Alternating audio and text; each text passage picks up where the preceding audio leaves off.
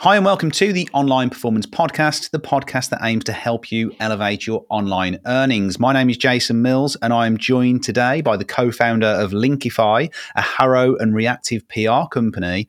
He's also a digital entrepreneur and an all-round good guy. His name is Chris Panteli, and I'm pleased to have him here today. Chris, it's great to have you. What an intro. Thank you, Jason. Yeah, it's awesome to be here. Thank you very much. Yeah, really good to have you here. You're actually back in the UK at the moment, aren't you? So you're not too far away. Time zones are the same. Yeah, it's nice to have been back on a more normal time zone. Southeast Asia is quite difficult, but yeah, I'm back on Tuesday to Thailand. Okay, that'll be interesting. Okay, well, we're going to have a chat about that. In this podcast today, we're going to talk. It's not necessarily the kind of standard. We're not going to necessarily talk about link building and stuff like that too much. We will talk about your agency, Linkify. But I really want to dig into kind of you as a person, as a human being, what has kind of driven you to the point where you are now. You've had a very good level of success with Linkify. So I really want to kind of dig into that. And we'll go into that in a short while. But I like to start each podcast with the same question. And that question is, what is online success? So in other words, for you personally, what do you see online success as being?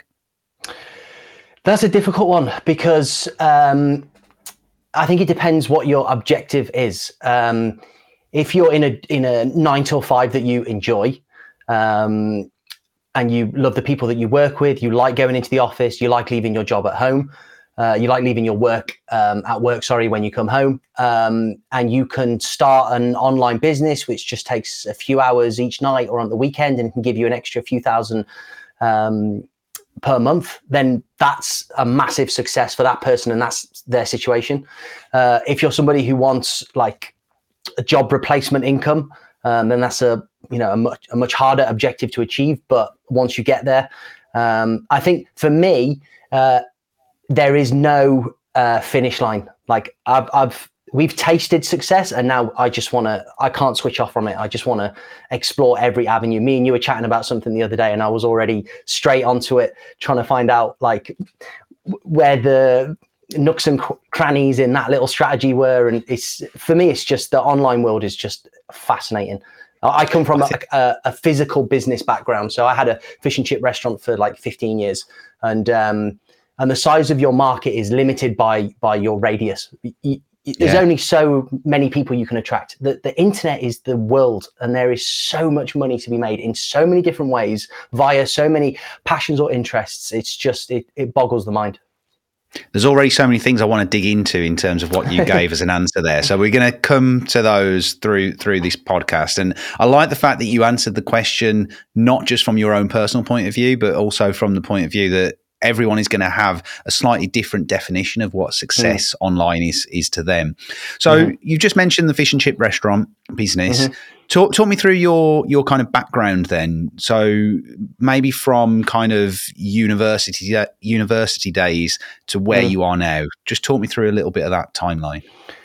Well, I grew up with like fish and chips in the blood, literally. It's a family business. Being half Cypriot, it's what I think like all Greek Cypriots do. They have fish and chip shops. So my family's had that family business for a long time. I always wanted to have my own business. I didn't really know what to do at uni, so I did economics at Liverpool, had a great time there.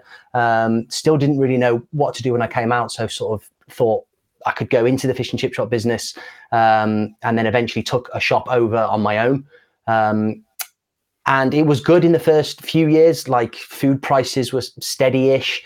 It was, we took the trade up quite high and it was good fun. But like I said, it was so limiting in the scope of like being able to expand. At one point I did look to maybe like invest in a second shop, but I could just see that the industry was on a decline in terms of like profitability, margins. It's razor thin margins, so much cost involved. And I got exposed to the online world via like, these crazy blog income reports that you see. And I've always been one of those people where if I see somebody else doing it and it seems trustworthy, I just think, how have they done it? And I must be able to do that. And there's many people out there, achieving, crazy money online. Yeah. And it's not rocket science, you know, and I had a reasonably good educational background. So I started a blog about 4 years ago, I think, or maybe 5 years ago now, just before the pandemic, finance blog, you know, dipping my toes in the water. That sort of took off. I got up to like $1,000 a month, which for me was awesome. I got diagnosed with type 1 diabetes about the same sort of time. So I had to like manage this new condition, and I was on my feet a lot, which meant I was constantly having to check my blood sugars and give myself insulin. And I just thought, like, if I could get out of that business and get into the online world, then it would benefit my diabetes, and it would also give me the potential to earn maybe a lot more money. And that's the time that I met my now business partner. I'd done some link building myself with HARO, like PR requests, and built some like really, really good links for my site. I wanted to do some guest posting. I wanted to outsource it. So I found this guy who did some, who I outsourced the guest post link building for.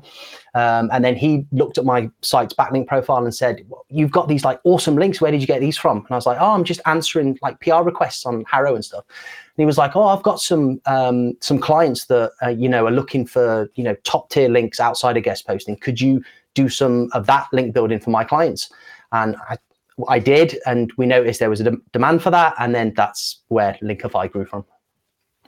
Fantastic. I think it's really interesting. So how did that partnership, how did it start? Like how did you meet? How did that go from like the initial meeting to discussing, okay, we're going to set up as a partnership? I imagine there was a fair amount of time between that initial meeting to the point of partnership, or was it really fast? We met 12 months after being a registered company as Linkify. That was the first time we met in person. It was really organic, and it was really fast looking back. I mean, we're only 2.5 years old now, I think. And yeah, it basically just started with taking a handful of his clients for doing the HARO, noticing that we could like deliver fantastic results, and that there was a demand for it. Then we took more clients, and I was doing all the pitching on my own at that point, and whilst trying to work and run a fish and chip shop 50 hours a week. So, wow, you know, you could imagine I was working like many hours per day. I was doing that in the evening, the late evening, and running the shop the day to the 10 o'clock at night. At that point, then that's when we thought like this could become something where, you know, I need to leave the shop and focus full time. So that's when we started looking into influencer marketing, meeting people within the space that we wanted to meet our target audience. And that's just worked wonders for us, because basically what we did was we said, look, we've got this great thing that we can do. We'll do it you for free. If you like what you see, then would you promote us? And that just worked. And then it kind of exploded from there. That's really fascinating. Yeah. And I think so many people that go into this space have that crossover time where they're still working a full-time job, or in your case, it was your own business, but then starting this other stuff. So just describe to me a little bit what that grind was like. Like you just said, you were working 50-hour weeks already. That's probably something that people can resonate with, that are still in a position where they have not quite made that jump yet into doing this full time. What did that actually feel like on a kind of day-to-day basis? And is that something that was only sustainable for a certain period of time? How long was it? Yeah, that's interesting. It's difficult. I think everybody's individual circumstances are gonna be what is the sort of prevailing factor on how you can cope with the situation that you're in. For me at that time, I remember being sort of in a transitional period, thinking I'm really scared to sort of let this physical business go. That's even though the income's not been great, it's probably been declining for a few years. I couldn't see a great future for it, but at least it was somewhat stable, and I had employment, even though I was self-employed. I had a means of earning income, which was tried and tested.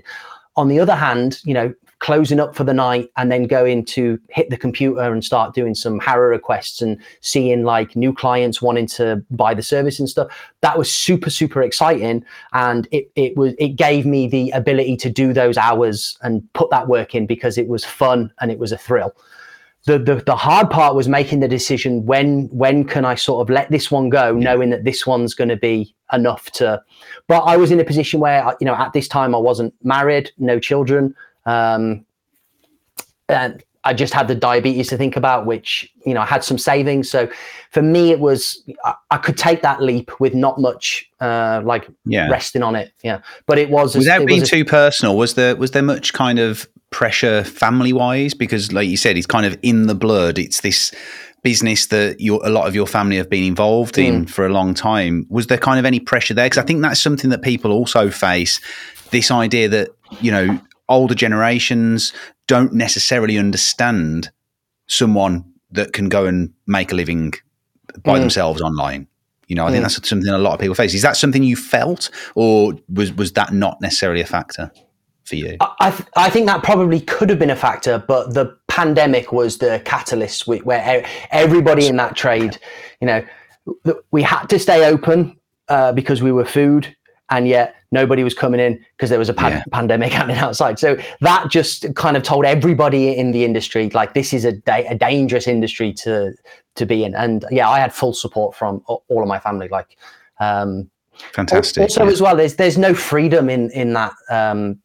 You've got to have such a passion, I think, for restauranteering, food, physical location business like that. Like, you're on your feet all day in one space, and there's no freedom. And I wanted to have a taste of freedom as well, out, you know, alongside what I was going to do for a living.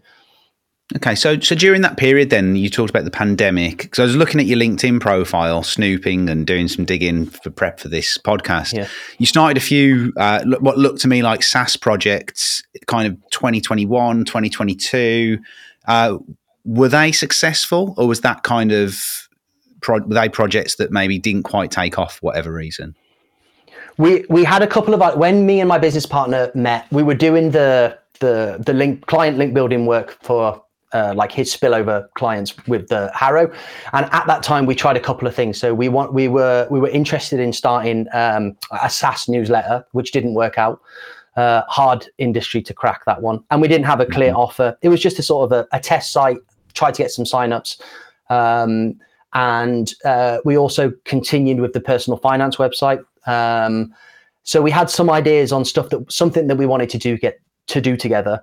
But what was good for us is it was like told to us via this demand for this service that we gave, the results that we delivered, and then the referrals that came from that. So as this sort of grew organically, it was like, okay, this is the thing that's working right now, and could potentially work for, you know, some time into the future. So that's when we put everything to one side and went full throttle. Yeah, because that's kind of my next question is, what was the differentiator for Linkify? Because obviously you've had a lot of success with Linkify, and I'm sure you'll continue to do so, because I really rate the service, you know that. So what was the difference? Why was that so successful? Is it because you had this kind of solid offer that met a solid need that people have, or was it something else?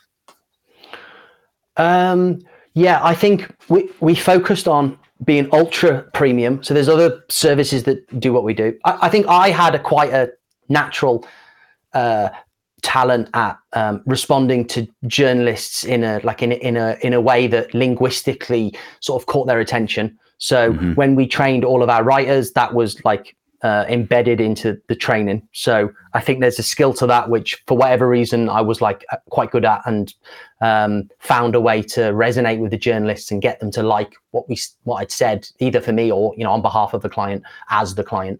So I think, being good at answering journalist requests was the first thing. And then me and my business partner seem to have like quite complementary skills on building out. He's the system builder and I'm the tinkerer. Like, I'll spot one journalist that's done something on one article and I'll go, oh, they don't link on that article, but if you email the sub editor at this publication, maybe they'll add a link. So we've got some really good systems to get unlinked mentions turned into links. So we've got a really good success rate. And we positioned ourselves as ultra premium. So we really want to deliver great links. Like, we don't take any shortcuts. We don't, we just do editorially earned backlinks via answering journalist requests. And on top of that, we built an entire database of top tier publications, because even on HARO or Connectively or Quoted or whatever system you're using, there's still junk, garbage requests coming in from garbage sites, scams, people, they'll do a request and then you'll respond and you'll get a reply going, oh, I'm full of quotes for this particular story, but if you give me a link to X site, I'll include a link on, and it's just three-way, scam crap that you've got to avoid. So our database automatically blacklists the sites that we know are garbage. We know the sites that are going to do follow, no follow. We know the sites that will always no follow, but if you email the journalist, then they'll add a do follow link. We know the sites that if they don't link and you email this editor, then they'll add the link. So I think all of these systems and processes has given us the ability to deliver like a really nice end result when someone buys a package from us. Absolutely. And you say us, so obviously you and your partner, I know you're talking about the business there, but you entered this as a partnership. How has that been? Have there been challenges with? You just said there you started the business as a partnership and you hadn't physically really met, so I'm sure that posed its own challenges. But do you think going into this business as a partnership, was that an advantage, and were there any pitfalls to doing it? For me, honestly, Jason, it's been perfect. My business partner, Nick, is an awesome guy. I've met him multiple times now. We go to a lot of conferences together. I don't know if we've just been lucky. I'm sure some partnerships are terrible. I'm sure some founders and entrepreneurs will say they'd never do a partnership. Some say always do a partnership. I don't know. I've been really lucky. He's like, I overthink stuff a lot. I get really wiry about things, and he calms me down. But that as a disadvantage to me can be an advantage when I'm tinkering and emailing and stuff comes from that. He's organized and creates great systems and brings me into focus. And then also just that ability to talk to someone who is the only other person that knows exactly what you're going through, because nobody else knows what it's like for us. We're a team of 17 people now, from just me and him, in the space of a year and a half. It's been crazy. So if there's someone I need to speak to and say man, this is fucking crazy, he's the person that knows exactly what I'm going through. I know what he's going through. So for me, it's been perfect. Yeah. Absolutely. So you kind of complement each other, I suppose, and kind of counteract each other's downfalls. Yeah, that's really fascinating. I think there probably is something to be said for that. You probably have been quite lucky in the fact that did just work. But there's obviously a reason to it as well. So I want to just come away from Linkify for a little bit then. I want to focus on you individually a little bit more. Would you say that you've always been an entrepreneur at heart? I've always had that entrepreneurial passion. I hate to see people succeeding where I don't understand. If I see someone succeeding in something which I think is awesome, I want to know. I hate the fact that I haven't done that, and I want to know how they've done it.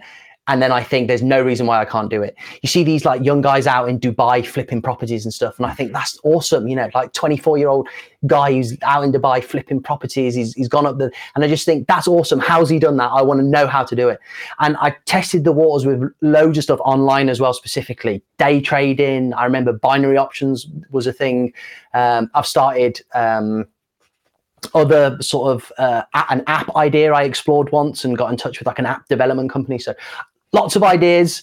And then I suppose, the first thing that worked was the website, which gave us a taste. And then now this is something which we're really looking to grow and become, a leader in not just expert quotes, but also pure digital PR. And the size of the industry and the possibilities they're just endless. Yeah, I think that goes back to what you said earlier.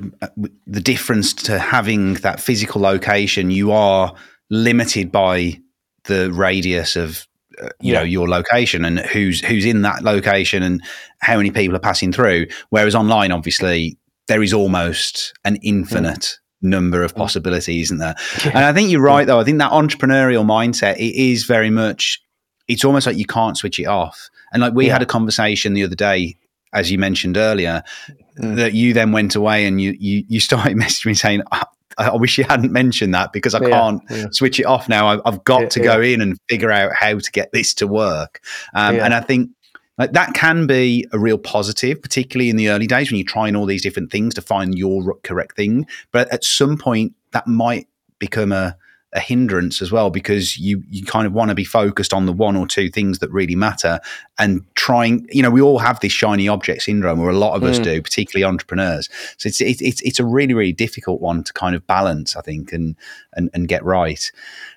So you have worked with a lot of different personality or individuals and potentially a lot of brands through Linkify. So you've probably worked with some very, very successful people in the online space. Do you think that, and also the fact that you've actually been to these events, like I've met you at events before, like high level events with people that are making good money online. Do you think amongst those people, are there kind of any commonalities between them, whether it's personality or mindset or anything like that? That's another good question. I'm not sure. I mean, you'll say the same as me. When we go to these events, it's like everyone's pretty awesome. Like everyone seems like really nice. There's like a competitiveness, but also this overarching sort of everybody will give you their time to offer advice and help, which I don't know many industries that would do that, but it seems like the industry we're in, people will like sit down with you and say, yeah, you should do this or try that, or, so that's like an amazing thing. I think it's because it's just so big and there is so much space for everyone. One guy who's doing like 250k a month on his website, if he's just found a new link building strategy that's working, he doesn't mind to tell you because he's making 250,000 a month. You're not going to take his business. So I think that's one commonality to like a personality trait. I think like you said earlier, I think most of us have got shiny object syndrome, and those of us that can hone it in, or at least like to restrain it enough to do our day to day. I think that's where the magic happens, when you're testing the shiny object stuff on the side, and then when something clicks and you've got the courage to run with that can be an additional or a brand new arm to your business, or even become a business in of itself.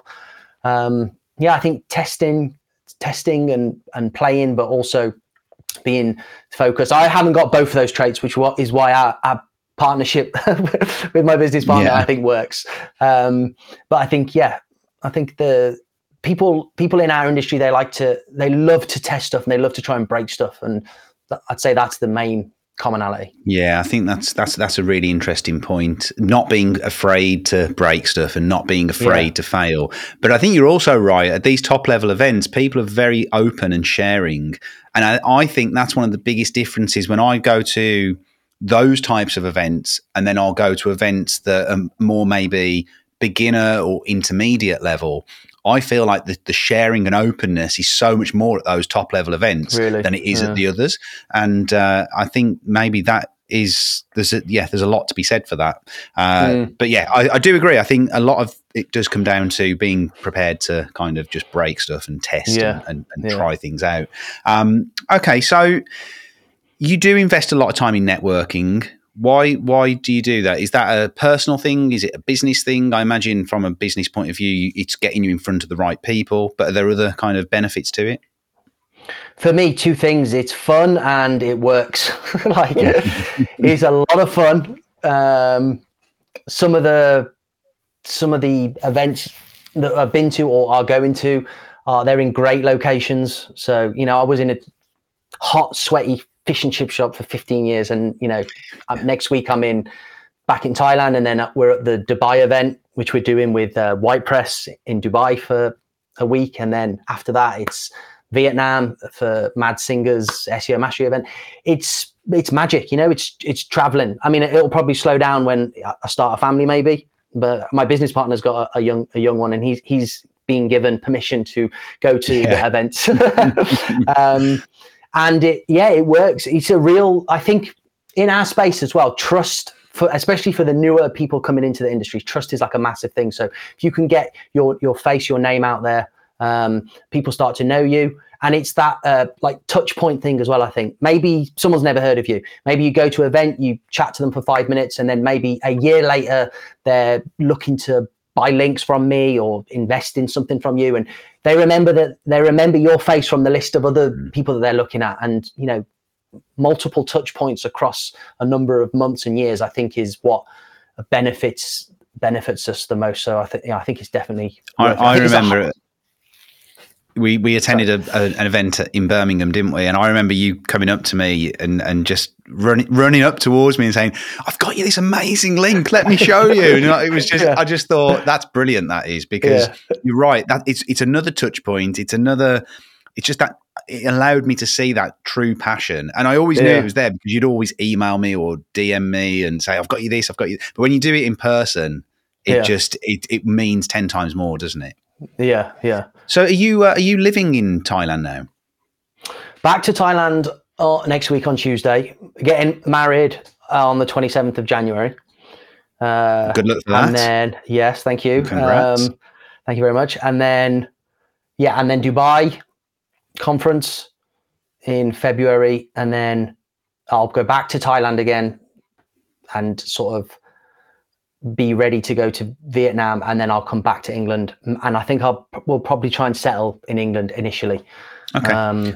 But during this time that that Linkify has grown, you've predominantly been based in Thailand or Asia? Yeah, is that fair to say? So what impact has that had on your kind of approach to work and that kind of work-life balance? Because I imagine, because obviously when you go to these places, even for a conference, it's almost like a holiday in a way. Like I'm going to the Vietnam one, I'm going to Chiang Mai later in the year. Yes, it's work, but it's also, you know, it's pretty chilled and it's a lovely thing to do. Obviously, if you're living there and you're working, it's a different kettle of fish, I would imagine. So how is that?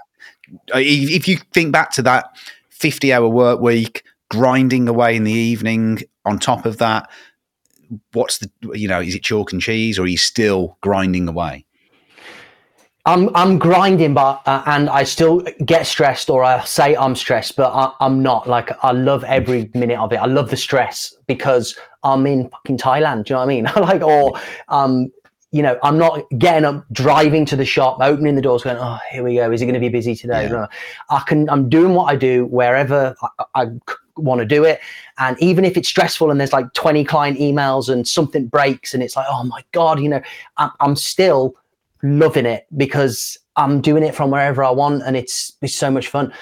Being in Thailand it's got its benefits and its downsides. And it's just all in terms of time zone. That's all it boils down to, because in England, I get up early and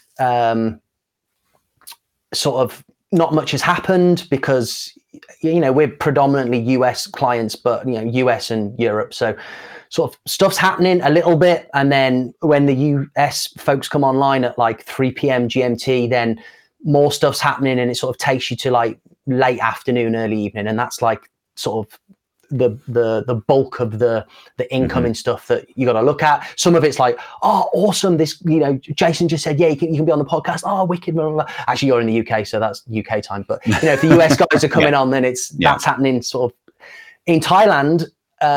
Everything's happening. All the fun stuff and interesting stuff and important stuff is happening as I'm trying to go to bed. Because so then I have to wake up and be like, oh my God. But all of that, oh my God stuff I've got to deal with is I'm doing it in peace because no one else is up yet. Everyone's fast asleep. And so it's ups and downs. I do work later in Thailand to the annoyance of my fiance. Like, I'm still at the computer at 11. She's like, come to bed. I'm like, oh, hang on, I've just got to deal with this. Oh, this guy, the site devs just messaged me at like, half midnight. I'm just quickly got to email him back. Otherwise I'm not going to be able to talk to him again for 24 hours but I think England will be the logical place to settle. And obviously having like a being married to a Thai woman and her Thai family, that's going to give us the connection and the ability to just get out of the UK during the winter, which will be. But do you find you have a good kind of work-life balance even when you're in Thailand and you're having to work late? Like as if you look at it as a whole day, is there still good balance there, or are you a bit of a workaholic? Probably not yet. If I'm being truthful, I'm working.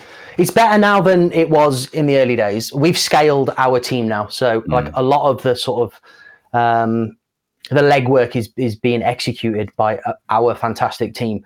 But we're not there yet. But I don't see it as like this is my life for the next 10 years. You know, eventually it's going to be, over the next 12 to 18 months. We've got a couple of like big hires to make, which is like the last couple of big hires, so that me and Nick can then focus on sort of growth, networking strategy, and building building an audience and all that good stuff without sort of having to worry about the day-to-day operationally quite as much as we're still having to do. But also it's hard to take your hands off your baby as well. Like you want to be seeing everything that's going on. We spoke to the founder of Pitchbox at one of the conferences, and he was telling me, you've got to hire people. And Mad Singer's another proponent of this. Hire people that, if you can't do something well, hire someone that can do it better than you, and then you haven't got to worry about it. SOP it and make sure it's done properly. And then, so we're learning that as we go as well. Yeah, I was going to ask you about the kind of systems and processes, because I imagine, particularly as you've scaled and you've taken on more team members, that must be one of the most important aspects of it, I would imagine. So if there's anyone out there listening that is kind of in the trenches and they're trying to put these SOPs in place, any tips on doing that? Or if you're not good at it, hire someone to do your SOPs as well. That's what. That's a good point. I never thought about that. That's a great point. I mean, for me, this is like the most exciting part of the whole game, because you find, if you break through and you start making money online in whatever business you do, and you're cash flowing and you've got like reserves, like reinvest those back into the business and double down on what's working, and just hire any part of that business that you've started, that you've had success with, that is a part that you're not good at. Then use some of that, reserve that you've earned, and hire someone to do that better than you would ever do it. And that's just going to strengthen your business, and then grow the revenue. And then that means you can hire someone else to do another part of the business that you're not good at.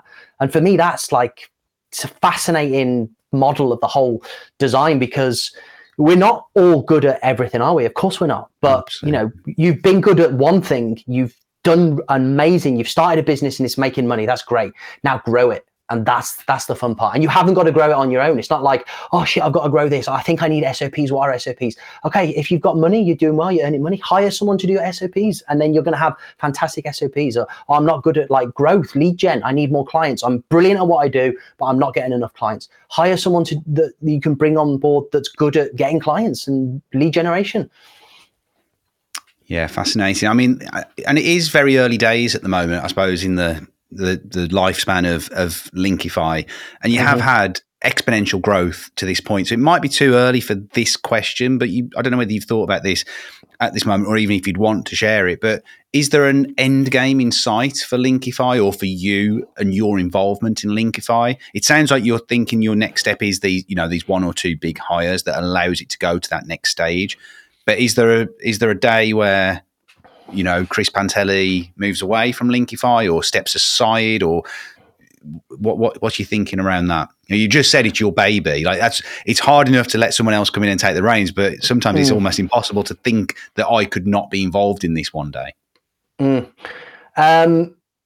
So an exit is not something we're thinking about. I think it was Kyle Roof who said, you should always run your agency as if you're preparing for an exit. When he sold his agency, he said they got some consultant in to say, how can we make sure this is ready for sale, this agency? We want to sell it. We want to make sure we get the best price. And the guy said, you've got to start running it, like SOP it. You've got to have systems. You've got to make all these changes so it's ready to be sold. They did that. Their profitability went up like 25%. He said, we should have been running our agency the whole time as if we were ready to sell it. But no, for us, it's about digital PR, especially now, is sort of the way we see the industry moving. Obviously, nobody knows what Google's going to do in the next 1 to 2 to 5, 10 years. At some point, they may completely devalue links altogether. So for us, it's about building building our offerings to be about links. That's what we do via PR requests and digital PR, and then growing the business on the PR side as well, because we can deliver excellent PR results. We're good at that.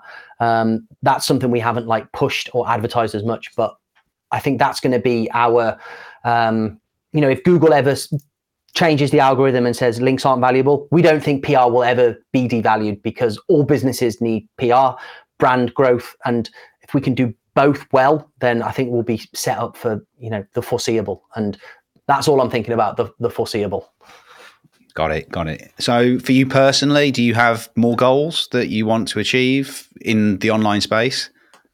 Yeah, we have another business which we've just fleshed out in a really interesting space. I won't reveal anything about it, but we've sort of stumbled upon it organically from our own. It's something that we needed doing. And we were trying to hire someone to do it, and they are so busy. We had no issue with what they were charging. We said, we can pay you more, we just need this done. He's like, I'm too busy. Went to the next person, too busy. So this space is busy. So that's something that we're going to sort of look into and dabble with. A domain name has been purchased and registered, but that's it for now. Love it. So, but that again, it's who knows where it's going. Who knows who we'll meet at the next conference. Maybe after this call, I've got questions about this parasite Reddit, which looks extremely interesting.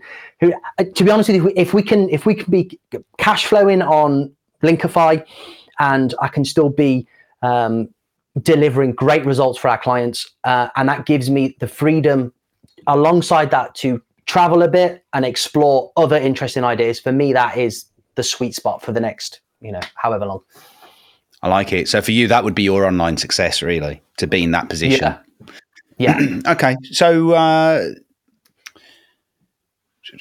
just lost my track there. I'll edit that out. Okay. Yeah.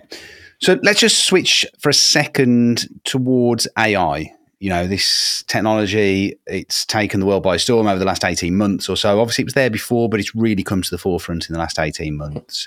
Mm-hmm. How have you as a company, or you as an individual, embraced AI technology? Has it become kind of a fundamental part of your business, or is it still, you're just kind of feeling your way with it, or not even using it at all?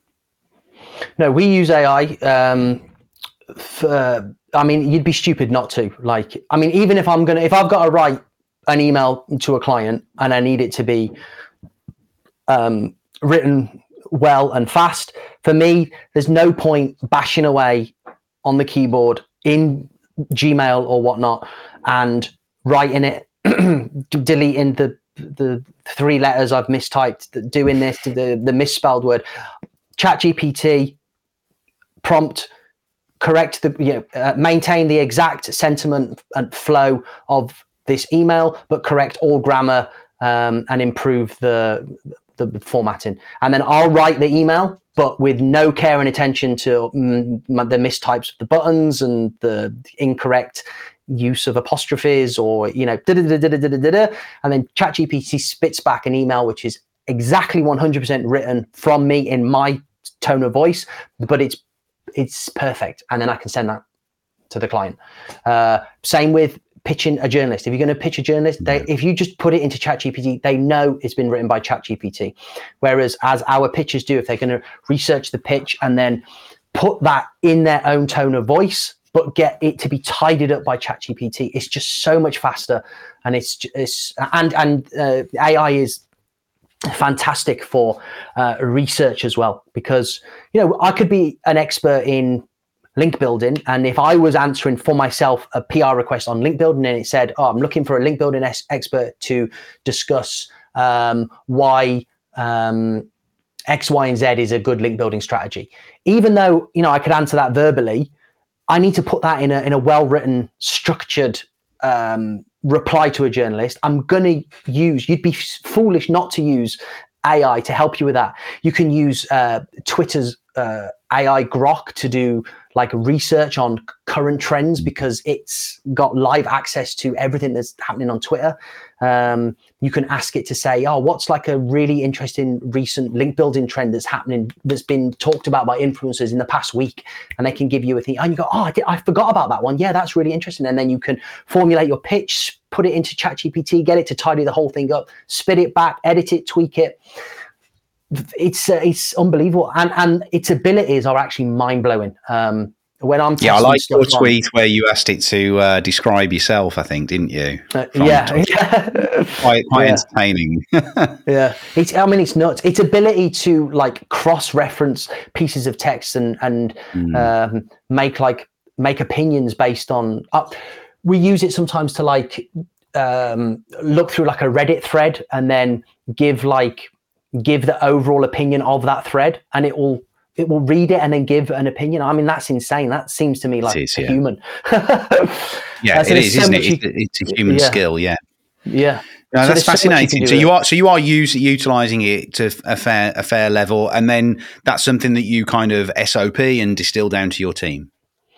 It is something we SOP, but it's not something that we would be foolish enough to say, this is our system, this is the SOP, it's done. It's like a living, breathing document, because it's changing every 5 minutes. Like we can't keep up with it. And we've got people in-house testing different stuff as well. I mean, for us, the important thing is our success rate maintaining, our journalists reading these replies. A journalist wants two things from our experience. They want a well-written pitch that has quotable lines, interesting linguistic use cases within the text, stuff that they can quote, and interesting opinions. You don't want to be really far out if they're asking for 3 ways to improve your credit score. You don't want to say, oh, if you murder your wife, then you can improve your credit score. Like, they're not going to quote that. At the same time, they don't want you to just say the same 3 boring old things. Or if you've got to say the 3 boring old things, say it in a way that they can quote that's different, unique, and interesting. Then the other thing they want is the person that they're going to quote, doesn't matter how good the pitch is, the person they're going to quote, they've got to be an expert, and they've got to have a footprint on the internet. They can't just be AI generated profile image and clearly not a real person. It's got to be a real person who is an expert, or at least someone you've made look enough like a real person that when they go to LinkedIn and they do the checks, that it's going to pass, visually and academically, credentially, and then they're happy to quote. And if we can use AI to speed up and improve in everything around that, then we will continue to do so until it changes, which I don't think it will, because it's just getting better and better and better, isn't it? It is. And like you said, the rate of progress and the rate of change is so fast.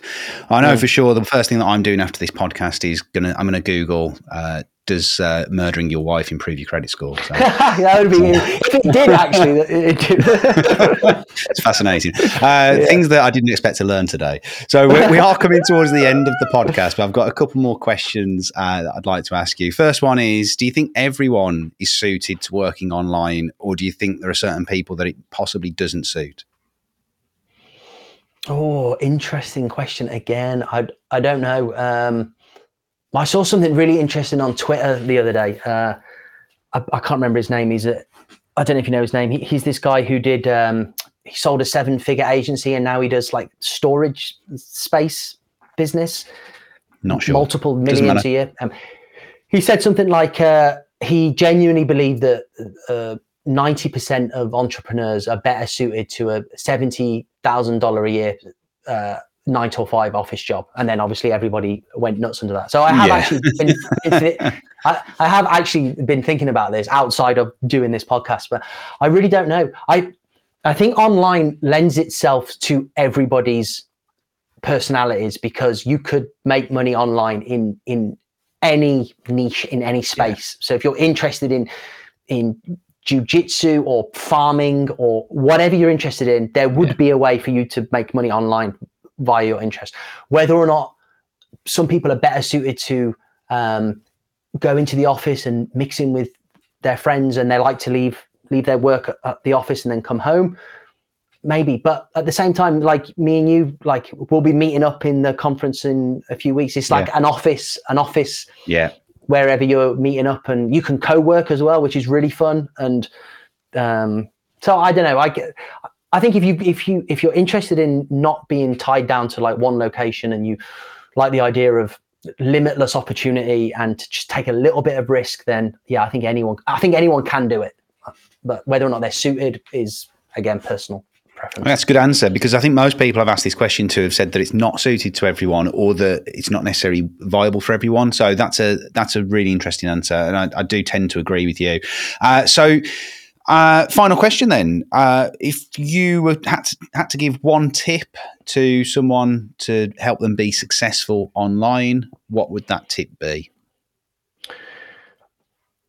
Well, this almost goes back to your previous question. I would say if you're watching this video and you're like young, I'm not being ageist here. I'm just saying if you're young, if you're like at uni or whatnot, or even younger, watch people like your YouTube channel, watch and absorb everything and start testing and playing and tweaking. I wish someone had told me this when I was 18 years old. Like, get online, start testing. Like Charles Float, oh my God, he started young, and look at him now. Like, so if you're fortunate enough to be younger than me and Jason, then start watching everything. Don't think, if you've heard from someone, oh, making money online is a scam. That's like, right, you've got to be careful out there, but that is not true. Like, there are people making ungodly amounts of money online with businesses that are just insane. So absorb it all and do your studies, carry on at uni. Or if you're not at uni and you're like, in a job that you're not enjoying, just get on there and start watching YouTube videos,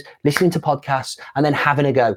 Instead of spending £100 on a night out, miss that one weekend, use that £100, buy a site. Hosting costs like nothing, buy a site, start just testing and tweaking. You can start doing watch Jason's video on the Reddit parasite. I mean, that costs nothing, does it? $20 for an account. Hardly anything yet. A little bit more money on a thing. If you can have success with that, test and tweak. If you're older, then that's another benefit, is you've got the wisdom of the business that you're in or the company that you're working for. See if there's a way that you can capitalize on the success of your employer's business in the online space. Like, is there a niche area of that business? Like, if you're in the construction industry, are you noticing that like there's somewhere in niche within that industry that like you could do online? Lead gen for the construction. There's so much. There's no point me even. It's unlimited, isn't it? It's unlimited.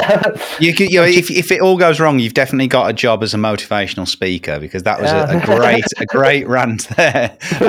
No, but you are absolutely spot on. I think so many people can make their own excuses or put up their own barriers, and when you put it like that, there's so much opportunity. So just get involved. Yeah. So, Chris, it's been an absolute pleasure to have you today. Really enjoyed that chat. I think it's been quite eye-opening, and to see your kind of journey is very different to the other people that I've had on and interviewed so far. So it's really interesting to see. Where can people find out more about you? Where can we go to find you or your services? Go to our website, linkify.io. And you can get onto, I don't even know what my Twitter handle is. I couldn't get just Linkify. I used to come on podcasts and say that. I didn't know what my Twitter handle was. I do now. It would just be at Linkify, but some other bastards got that. So at Linkify _ on Twitter. If you hit me up on Twitter, I'll respond on messages. I love to talk to you. You are pretty active on Twitter, actually, and he does put out some good stuff. So definitely go and follow Chris over there and check out the Linkify service. Thank you so much, Chris. It's been an absolute pleasure. Enjoyed having you on. Thanks, Jason. Thanks, mate.